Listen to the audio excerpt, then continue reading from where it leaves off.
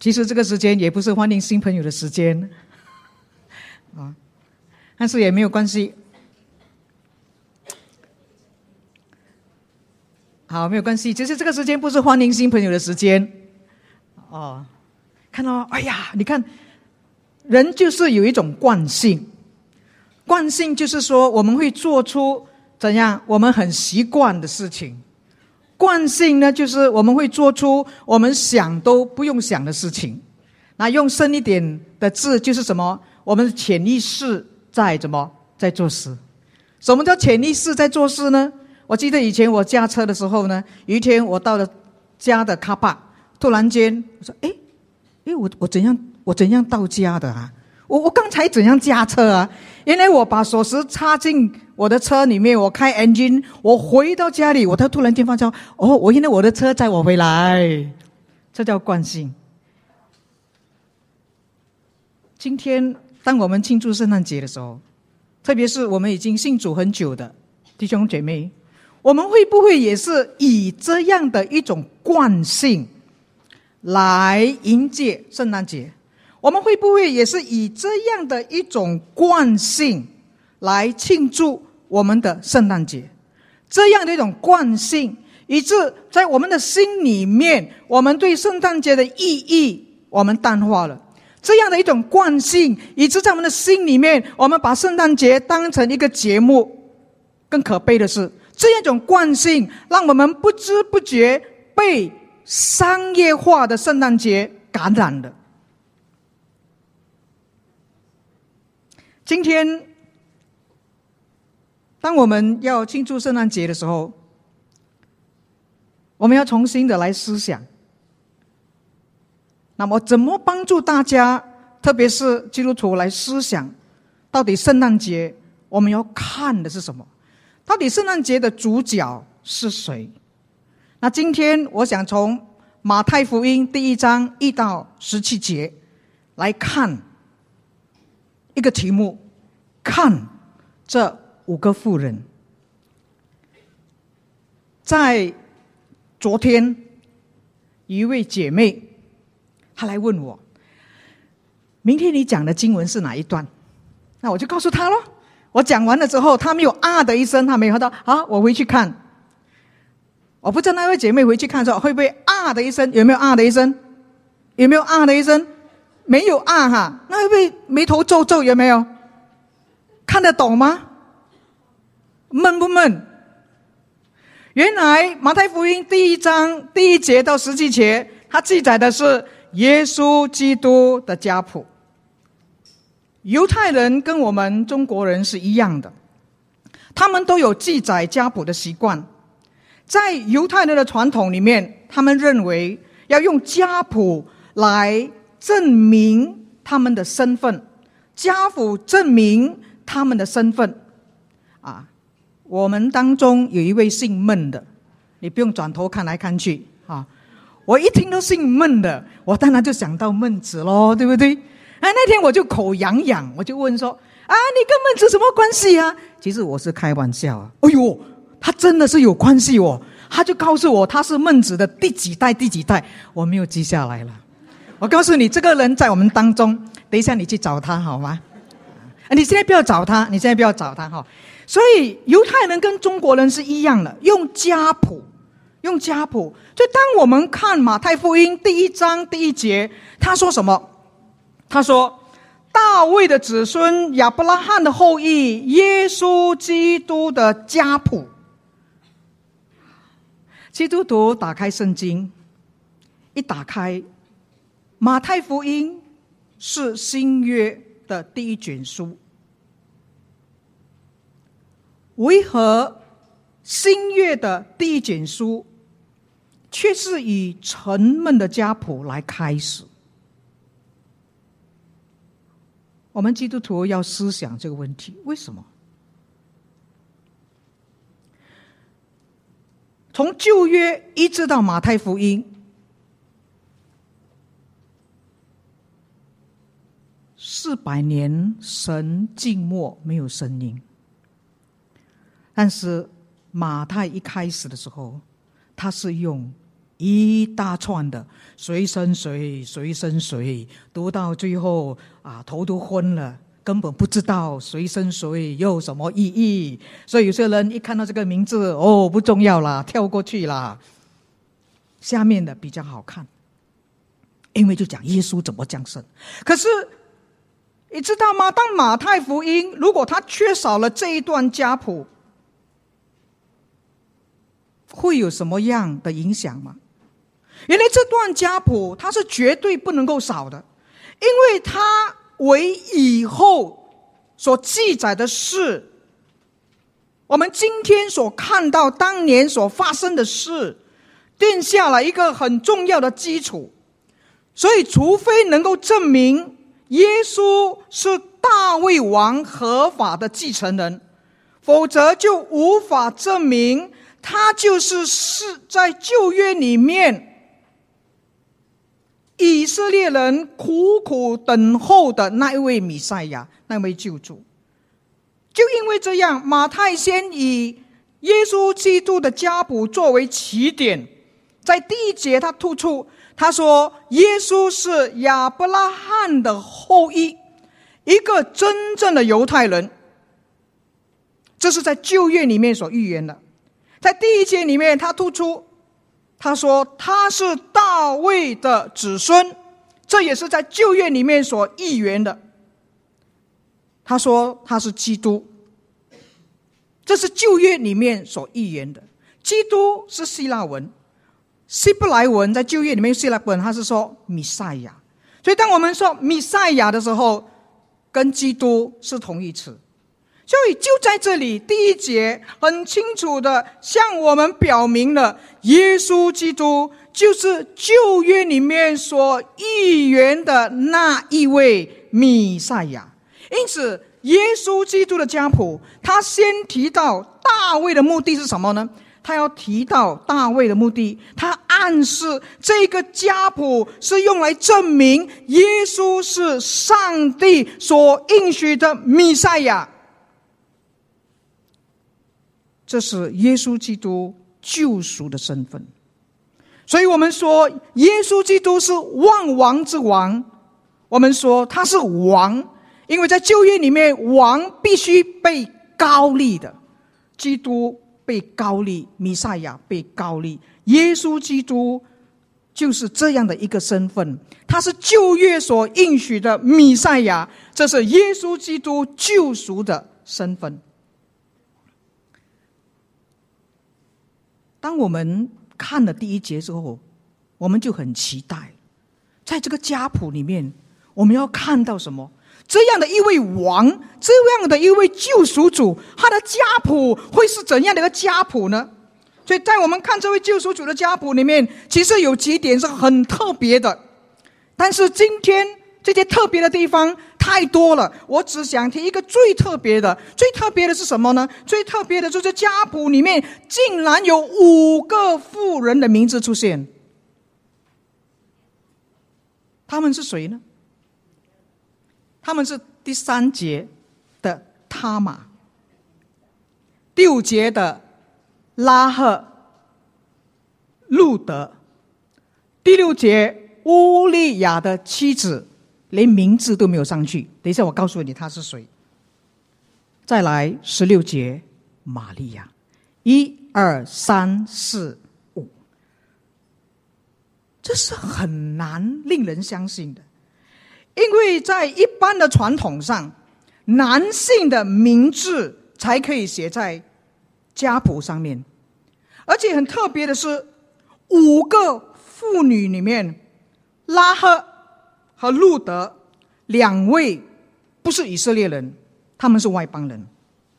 而他玛、拉赫还有那一位乌利亚的妻子名叫巴斯巴，他们3位在道德上都是有污点的，在当时的人来看，他们是污秽的女人。既然耶稣基督的家谱把这5位妇人写在圣经里面，那自然就有它的意义。所以接下来我们一一的来看这5个妇人。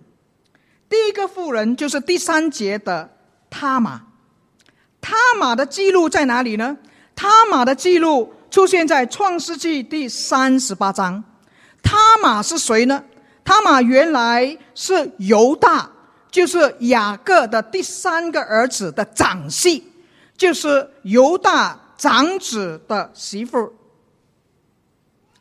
可是当他的长子犹大长子去世的时候，他玛还没有怀孕，所以他玛在她丈夫去世之前怎样？有没有孩子？她没有孩子。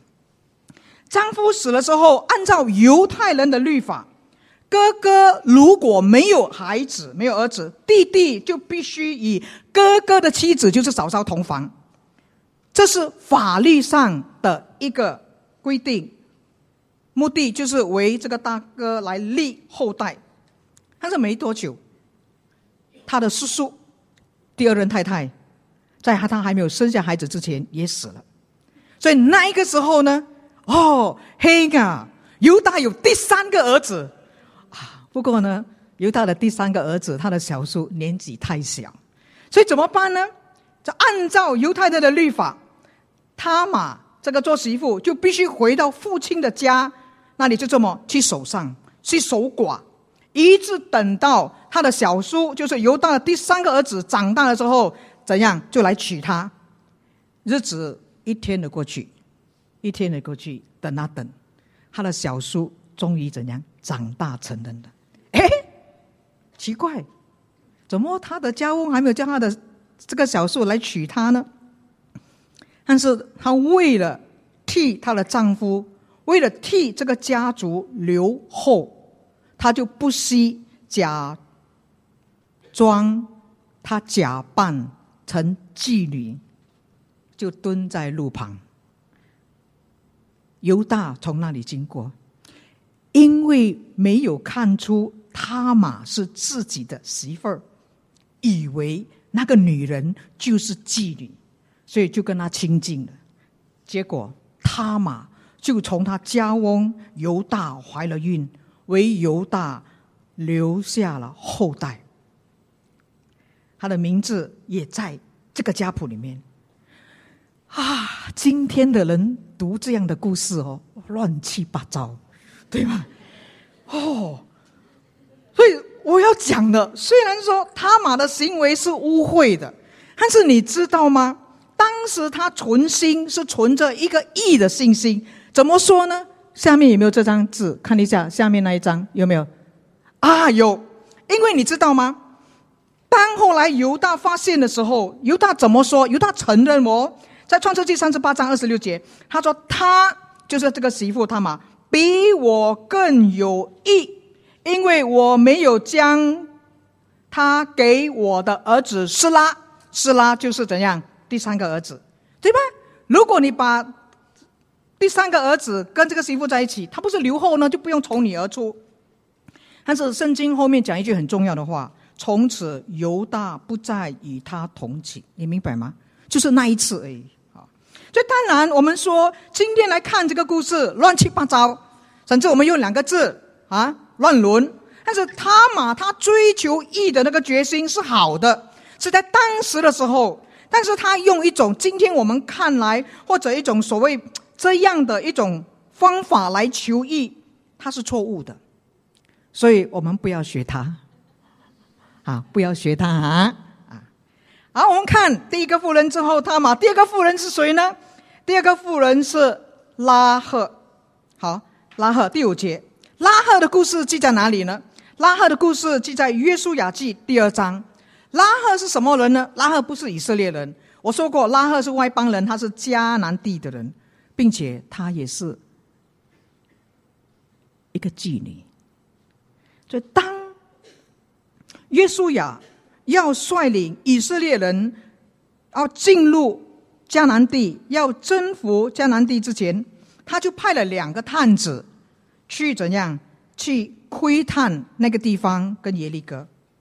不料2个探子的行踪就被耶利哥王知道了，当然了，耶利哥王就不会放过他们。但是你知道吗？是拉赫他帮助了以色列的探子逃脱，所以当耶利哥城被毁灭的时候，拉赫怎样拉赫全家得救。你知道新约圣经希伯来书的作者给拉赫的评价是什么吗？他说，因这信，妓女拉赫和和平平接待了侦查的人，就没有和那些不顺从的人一起灭亡。新约圣经的作者回头看拉赫的时候，他看到的，虽然拉赫是一个污秽的妓女，在当时来看是一个贱妇人，然而因着他愿意相信以色列的神这样的一个信心，不但拯救了他自己，也拯救了他全家的人。不但如此，你知道吗？当你回去看家谱的时候，他竟然生出了一位名叫波阿斯的，他就是待会我们要提的路德第二任的丈夫。可见，若一个人他只要凭着信心，即便他过去是怎样的污秽，只要他愿意悔改，他凭着信心，他过去的污秽，他过去的败坏不能够阻挠他的救恩。凭着他的信心，神要拯救他。不但如此，这个人被拯救之后，他的生命不但要蒙祝福，他的生命也要祝福他周边的人。在耶稣基督家谱里面，第三个妇人就是第5节的路德。路德，如果我们看路德记第1章第4节，我们就知道路德是摩押的女子，摩押人是外邦人。我们看生命记的时候，我们看到摩押人是神所咒诅了，很严重，神咒诅这个民族。为什么？因为以色列人出埃及的时候，他们不但没有帮助以色列人，他们还咒诅以色列人。路德的第1任丈夫是以色列人，丈夫死了之后，她宁愿与婆婆拿尔米在一起很辛苦的生活，也不回到她自己摩押的同胞里面。她还接受了以色列人的信仰。后来她跟她的家婆回到犹大地，就嫁给了刚才我们所提的波阿斯，是她丈夫的亲戚。就这样，路德做了大卫王的曾祖母。你知道路德的名言是什么吗？当她的丈夫死了，她跟她的家婆在一起的时候，她的嫂嫂就回到她摩押的同胞去了。所以她的家婆跟她讲说，你也回去吧，你也回去吧。你看路德怎么回答？我们是从这一段跟接下来他所行的，让我们看到他是一位真心相信以色列神的人。在路德记第1章15节，拿俄米就是他的家婆说，你看你嫂嫂已经回到他同胞和他的神哪里去了，你也跟着嫂嫂回去吧。路德怎么说？请不要逼我离开你回去，不跟从你，你在哪里去，你到哪里去，我也到哪里去。你在哪里过夜，我也要在哪里过夜。你的同胞就是我的同胞，你的上帝就是我的上帝。你死在哪里，我也要死在哪里，葬在哪里，除非死亡把你我分离。如果我离开你，愿耶和华加倍惩罚我。你看到吗？你看到这个外邦女子吗？一个永远不可以进入耶和华神聚会被咒诅的摩押女子路德，却因着她爱慕上帝的国，她爱慕以色列的神，最后她竟然做了大卫与基督的先祖。可见无论任何人，即使你是被咒诅的外邦人，只要他愿意亲近神，接受神，爱神，这样的信心也必蒙神所接纳，蒙神所接纳。接下来我们要看的是第4位妇人，第6节，马太福音第1章第6节，他说乌利亚的妻子。乌利亚的妻子指的就是88，这是大卫王生命里面，他整个生平里面一个很黑暗的时期。这是大卫王生命里面他的整个记载里面，你回去看旧约，一个很不光彩的时期。撒母耳记下11章，88是谁呢？88原来是以色列人，她嫁给了谁呢？她嫁给了一个叫赫人乌利亚。赫人是什么呢？赫人是外邦人，是大卫王的手下的一位勇士，有一点像今天我们的库卡兵这样勇士。大家都知道这一段故事，大卫做王了，在皇宫睡到太阳晒在屁股上才起来，起来就在天坛里面，对面有一个很漂亮的女子在沐浴。哇！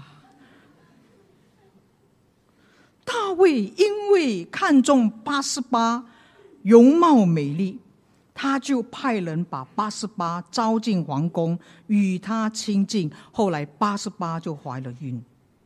88怀了孕了之后，就打发人去告诉大卫。大卫怎么办？大卫说：你老公我手下乌利亚在前面打仗，你怀孕，孕从何来也？怎么办？大卫很聪明，不过也很狡猾，他就设计，结果呢，你回去看，很精彩。他就设计，最终就把他的手下的勇士乌利亚怎样送到战场前面，结果呢就死翘翘。死了之后怎样呢？死了之后88就没有老公了吗？所以88就按照当时的律法怎样，为乌利亚守丧期一过，大卫就怎样？大卫就派人就就这样把88接到皇宫里面来，名正言顺就做了他的妻子。88怀孕生下那个儿子叫什么名字？所罗门，就生下了所罗门。从某一个角度来看，当我看这个女人，因为我自己也身为女人，我看这个女人的时候，从某一个角度来看，我说88是一个受害不幸的女人，这样就很好，对不对？我们就这样想了，其他东西你就不要这样想了。88有没有引诱他啦？为什么故意在那边这样？不要啦，很可怜，对不对？因为大卫王是王嘛，大卫王招他的时候，他没有能力反抗嘛，他又想到自己的老公在打仗嘛，你12道金牌这样，像岳飞这样被斩首怎么办？所以他就乖乖 OK 就进宫了。那我们却看到一个没有能力反抗当时强权的88，他却成为了耶稣其中一位先祖，是不是很不可思议啊？很难想象，对不对？今天耶稣奇妙的爱仍然会临到每一个不幸的人身上。你觉得你很不幸吗？当我们不幸的时候，我们觉得神离开了我。当我们不幸的时候，我们说这个神不灵。今天神的能力，神的爱仍然要临到那些弱小没有能力反抗强权势力的人的身上。只要我们举起信心的双手，接待耶稣进到我们的心里面，只要我们举起信心的双手，我们就可以成为神的儿女，拥有一个尊贵的身份。世人可以看我们是卑贱的，世人可以看我们是弱小的，世人可以看我们是污秽的，世人可以看我们是无能的，世人可以欺负我们，欺负又欺负，欺负又欺负。那在主里面，因为我们成了神的儿女，神看我们为宝贵。我们的心里面因为有主耶稣，我们的心是刚强的。我们看过了耶稣基督家谱中首4个妇人，接下来我们要看的是第5个妇人，她是谁呢？16节，雅各生约瑟，就是玛利亚的丈夫，那称为基督的耶稣是玛利亚所生的。我再读一遍，雅各生约瑟，就是玛利亚的丈夫，那称为基督的耶稣是玛利亚所生的。你回去看家谱，第一节很简单，耶稣基督的家谱。接下来第二节开始，他什么？他说某某人生某某人，某某人生某某人，是男是女我也不知道，你也不知道，因为都是希伯来文翻译的嘛，所以他嘛，他讲不好听啊，还以为我骂人哦，这他嘛是女人，对不对？啊，都是以男性为中心，但是到了第16节讲完了前面4个妇人，我们很惊讶，来到耶稣基督的时候，却说他是从玛利亚生的。他说那称为基督的耶稣，那基督就刚才所说的就是那弥赛亚，就是那救主，他是玛利亚生的，从玛利亚生的。玛利亚是马太福音耶稣基督当中第5个妇人的名字。这一节经文很清楚的表明，主耶稣是从童女玛利亚而生的，他没有说从约瑟生的，对吗？我们看到在马太写耶稣基督家谱的时候，约瑟只是被提作什么？玛利亚的丈夫，看到吗？他是玛利亚丈夫，因为当时的人跟现在的人有点不大一样，现在的人没有订婚的，对不对？以前我小的时候，那些人有订婚的，订了婚哦，如果不在一起哦，哇，真排谁嘞？因为是离婚嘛，对不对哈？那以前也是这样哦。他说他是丈夫，为什么？因为他订婚了嘛。所以当我们这样看的时候，很清楚。我们仔细去看的时候，为什么不是约瑟生的，而是说他是从玛利亚生的？就表示说，耶稣不是约瑟血统上的儿子，你明白吗？那怎么再看呢？你接下来看了就要看第18节到25节，里面有很详细的记载耶稣降生的故事。原来耶稣是怎样？玛利亚从圣灵怀孕，跟约瑟没有关系啊。你说谢传道，你解释一下什么叫从圣灵怀孕？你叫我怎么跟你解释？我不是神，你明白吗？但是我只能够跟你讲，用一个现在的人可以明白的。你懂什么叫人工受孕吗？你明白吗？我这样你们会笑就明白了哦。所以你不要看那个老妇人哦，只要她有子宫还健康哦，她可以替她的儿子、替她的孩子生孩子的，你明白吗？你点头哦，因为在美国有这样的事情嘛，对不对？阿嬷生孙生完之后不舍得了，对不对？所以嘛，你们嘛，你看这个都不知道代什么代父啊，代母这，他只要子宫给他用。我告诉你哦，神当时行的就是这样一件奇迹，把一个孕放在怎样，放在玛利亚的肚子里面，之后他就一天的长大，之后呢就这样的。所以当玛利亚从圣灵怀了耶稣的时候，对一个未婚你要知道那时候玛利亚跟约瑟他还没有，他只是定亲还没有成亲还没有摆酒席。对一个未婚怀孕的女子来说，她的生命是被威胁的，跟今天不一样第一个原因就是她的未婚夫约瑟可能就会怎样把她休了。果真在马太福音第1章19节很清楚的写，约瑟知道了之后怎样？我这个还没有过门的媳妇儿有了，不知道我跟谁的？他说从圣灵来的，哪有可能？想来想去，他说不用紧啦，我就想暗中怎样跟他解除婚约了就这样，我们拜拜sayonara这是第一个威胁另外是什么呢？另外一个危险就是按照当时犹太人的律法，在申命记22章，这一件事一曝光，这一件事被发现，当时不是斩居笼你明白吗？当时是什么？玛利亚就会被拉到她父母的家的门口，她就会活生生，每一个人可以用石头怎样把她砸死。玛利亚从圣灵怀了孕，怀了耶稣，她的情况是非常的危险，然而玛利亚却愿意顺从神的安排。我怎么知道？路加福音第1章38节，当天使向玛利亚显现，讲了一大堆东西的时候，玛利亚是吓到。你不要以为说哇，选中我了，那个耶稣从我这里出来，我富贵了，哇，加倍料了。不是啊，他吓到我这样。不过当他镇静的时候，玛利亚说：“我是主的婢女，愿照你的话成就在我身上。”天使就离开他去了。46节很著名的玛利亚说：“玛利亚说，我心尊主为大。”因为玛利亚愿意顺服上帝的话，并且凭着信心相信圣灵感孕他那肚子里面的这位耶稣是神的儿子，他就成了耶稣基督肉身的母亲，让耶稣基督透过他的子宫降生世界。今天当我们庆祝圣诞节的时候，我们当然会想到玛利亚。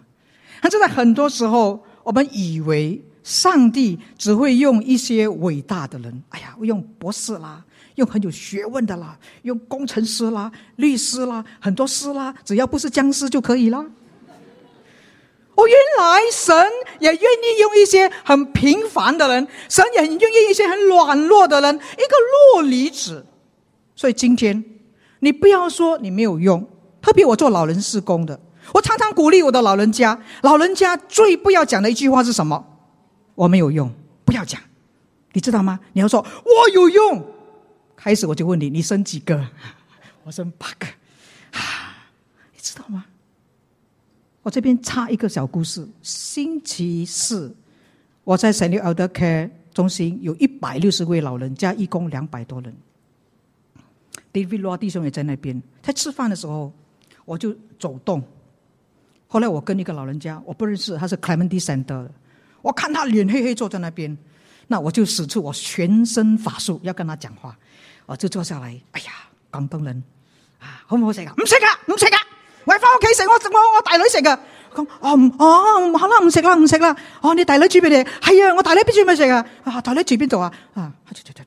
哇，咁好啊！大女住，你住邊度啊？大女住住啊！哇，開始講到大女咯，大女兒咯。我講哇，咁好命啊！你幾個仔女啊？就幾個啊？就笑了。有冇孫啊？有啊！我開始笑了。你想有沒有食啊？唔食啊！他老人痴呆了。但是你发现到吗？老人痴呆他脾气很暴躁的时候，我只要提到他的女儿，我提到他的孙，他就觉得我很有用啊。今天你跟我在神的眼中不是卑微的，你跟我在神的眼中不是没有用。虽然我的腰是90多岁，但是上帝会用我们去完成他要我们做的事情。每一个人在上帝的眼中都有用，因为上帝不创造废物。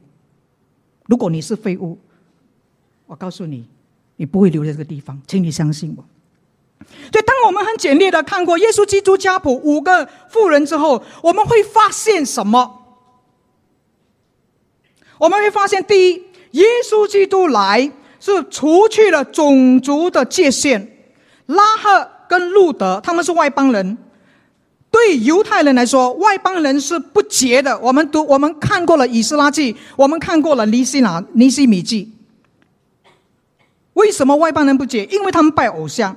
然而这个家谱的记载在提醒我们，上帝不只是以色列人的上帝，上帝也是外邦人的上帝。耶稣基督的救恩可以临到不同种族的人的身上。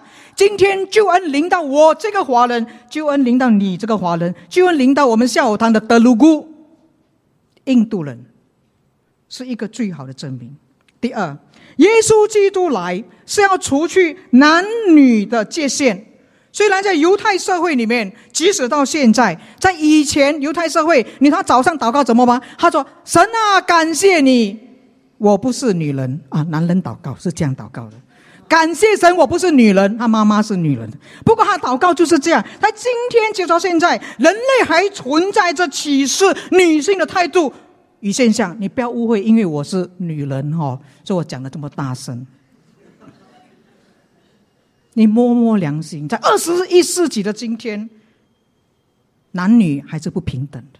你明白吗？甚至在教会里面，他们不允许女人做头，很少教会允许女人做主任牧师。你懂为什么吗？男女不平等，看到吗？多少个偏僻国家乡村孩子生下来，男的就这样活着，女的怎样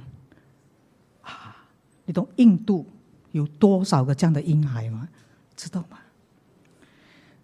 那今天当我们看耶稣基督的家谱的时候，我们却看到在上帝的眼里，男与女是平等的。在基督里面，女人的轻视已经不能够再存在，因为在上帝的救恩里面，男女都同蒙上帝的爱，男女都被上帝所接纳，男女都要得到上帝的救恩，明白吗？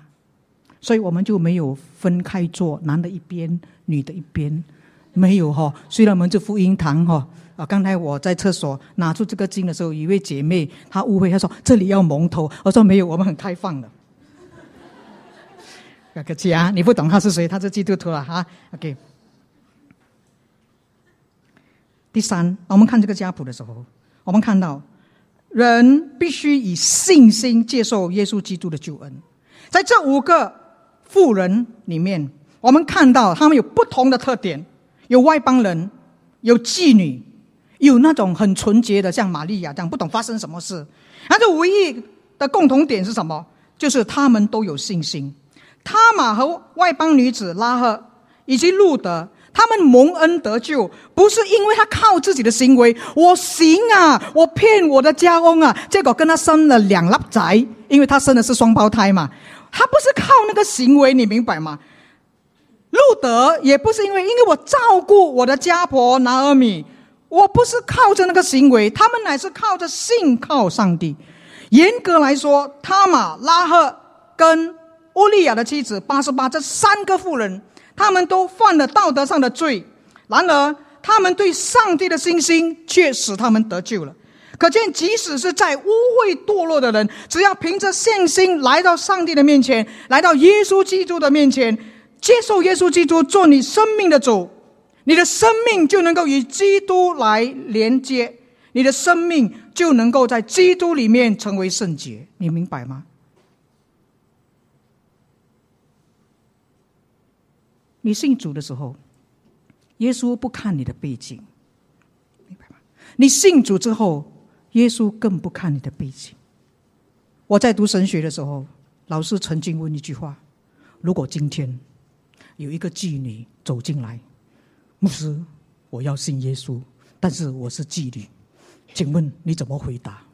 结果我们2组同学就辩论，一组说不要给她来，因为她会引诱我的老公。你们笑几时有妓女来他们当中，他就说我是妓女。我告诉你，我看你们怎么做，你们不要笑，很真实的，你明白吗？但是耶稣基督怎么看我们这个人？他不看我们的学问，他不看我们的智力，他不看我们的地位，他不看我们的年龄，他不看我们的才干，他看我们的心，看我们在他里面有没有这个信心。信心你看得到吗？信心看不到，信心要做出来。怎么做？你就口里去宣告，心里去承认。但我们继续看这个家谱第17节，他说这样，从亚伯拉罕到大卫一共是14代，从大卫到被掳到巴比伦的时候也是14代，从被掳到巴比伦的时候到基督又是14代听了以斯拉记跟尼希米记大概就懂了，被掳就出现，对不对今天我们不解这段经文。马太福音很小心的把家谱跟基督很直属的亲属关系的人分成3组。第一组他说从亚伯拉罕到大卫，说明什么？他说说明了上帝在整个过程里面他所做的工作跟他内容，他要写明的是上帝自己的作为。所以第一个14代他说是什么？从亚伯拉罕到大卫，他们是被拣选的族类，你明白吗？在我的神学里面，我是被拣选，万人中神拣选了我，这是拣选的族类，那是上帝的恩召，那是上帝的恩宠。第二个士师代说出了什么？他说从大卫到被掳到巴比伦，那是个君王的体系，记得吗？第一个王是谁？我叫你3个字你忘记了，来扫大门不用讲那么多，扫大门，扫罗、大卫、所罗门就没有啦，对吗？接下来就分南北啦，就北国20这样啦，就是这样，到最后就没有啦，就被掳了君王。第3个士师代说出什么？败坏中等待着恢复，那是神信实的大能。为什么？他到被掳一直到基督嘛，对吗？被掳是没有希望的嘛，以斯拉记、尼希米记他归回嘛，但是还是没有希望的，要等到基督弥赛亚救主出现，那是上帝大能的彰显，上帝信实的显现。这带给我们什么启示？它带给我们很多的启示。它证明了3件事：第一，它证明耶稣是大卫的子孙；第二，证明耶稣是犹太人的弥太亚；第三，它证明耶稣是人类的救主。看到吗？总之，耶稣家谱记载正应验了上帝的应许预言。马太福音在第1章21节点出了耶稣降生的目的，以及他要做的事，如同他的名字耶稣一般。耶稣就是要将自己的百姓从罪恶中拯救出来。这个名字是天使取的，这个名字是当耶稣还在玛利亚肚子里面，天使说的。马太福音1章21节，他说，天使对玛利亚说，他要生一个儿子，你要给他起名叫耶稣。耶稣什么意思？因为他要把自己的子民从罪恶中拯救出来。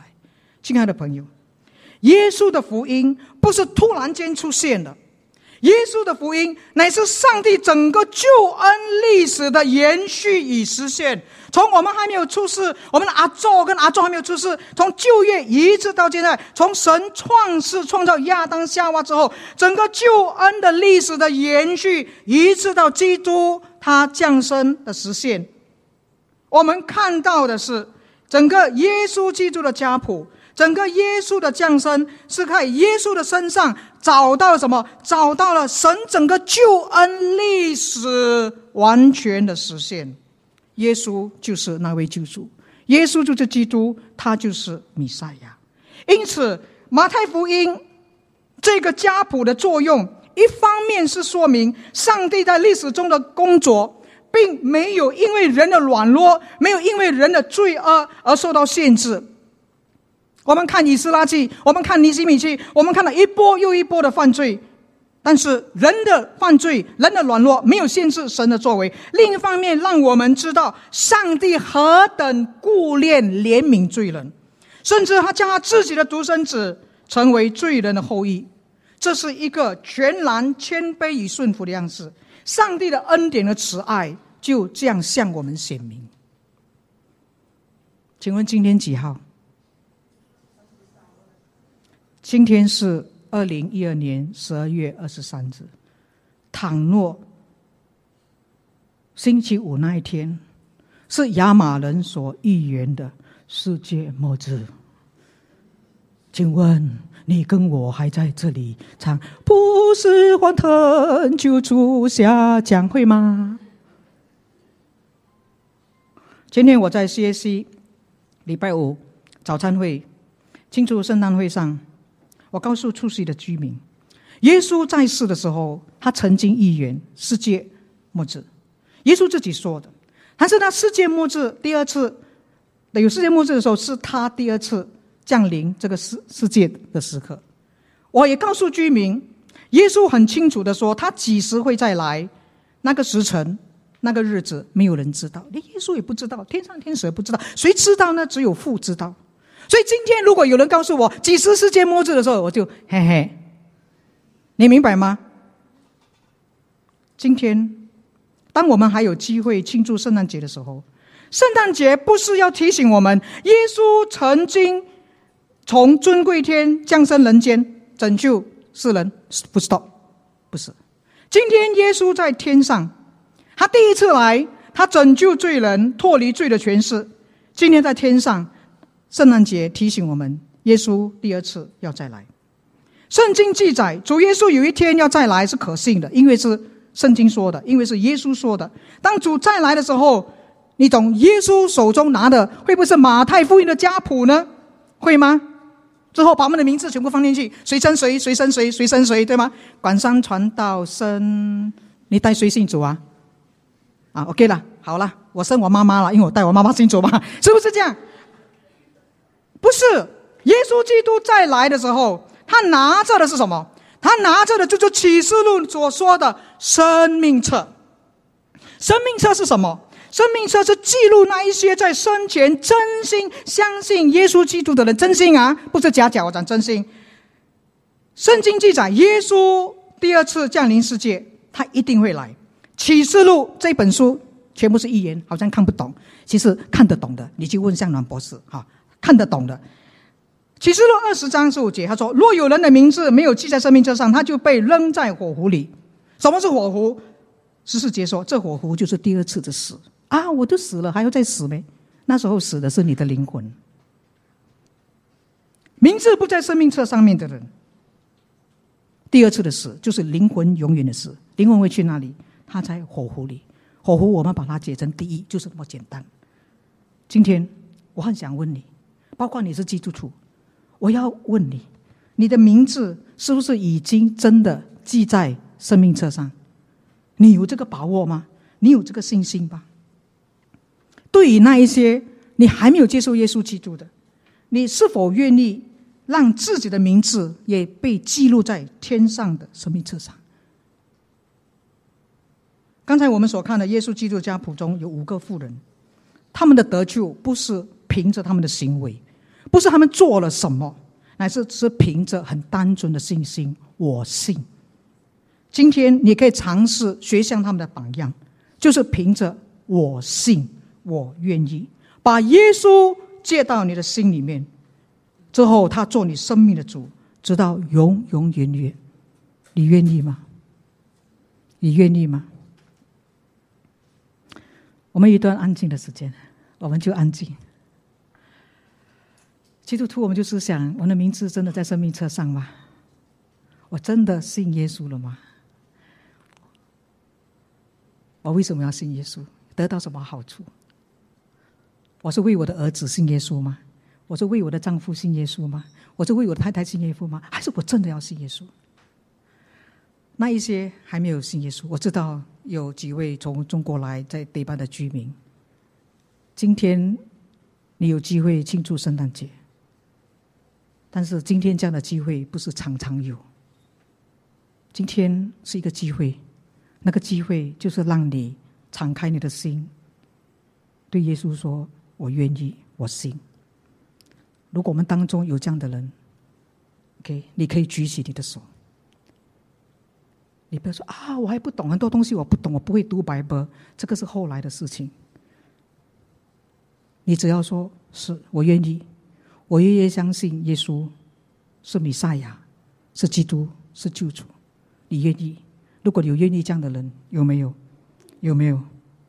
有吗？有吗？请你举起手来。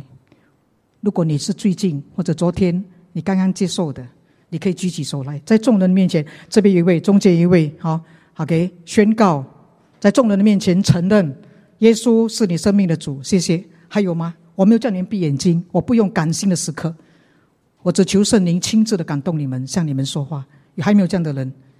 好，我问最后一次，还有这样的人吗？你愿意把耶稣接到你的生命里面，他要帮助你，有没有这样的人？好，谢谢，我看到了，谢谢。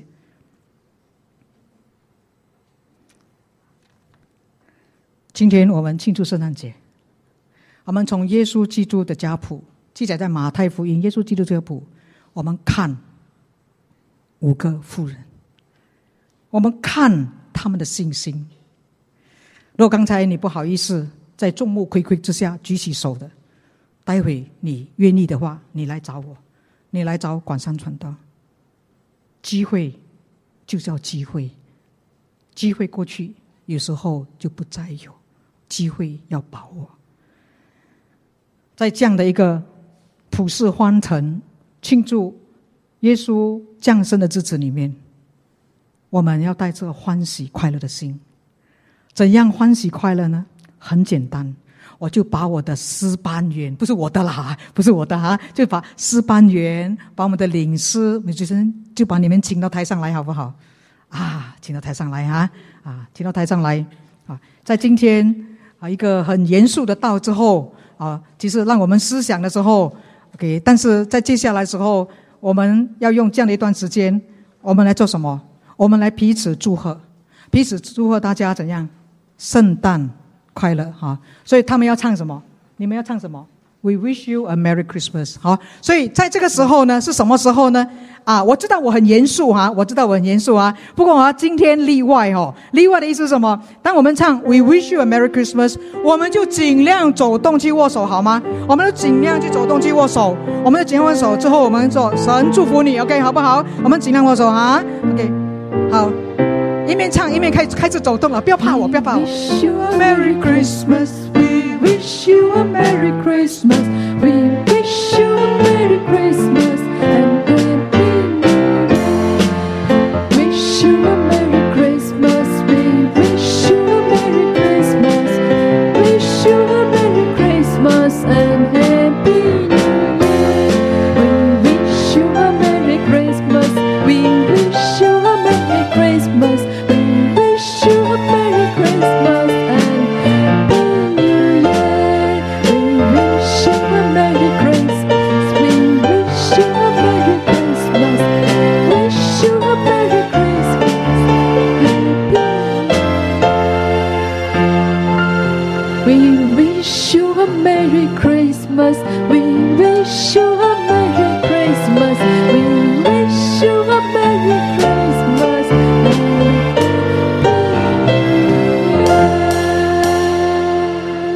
我们的敬拜还没有结束你就慢慢走回你的座位我们还没有结束，我们走回座位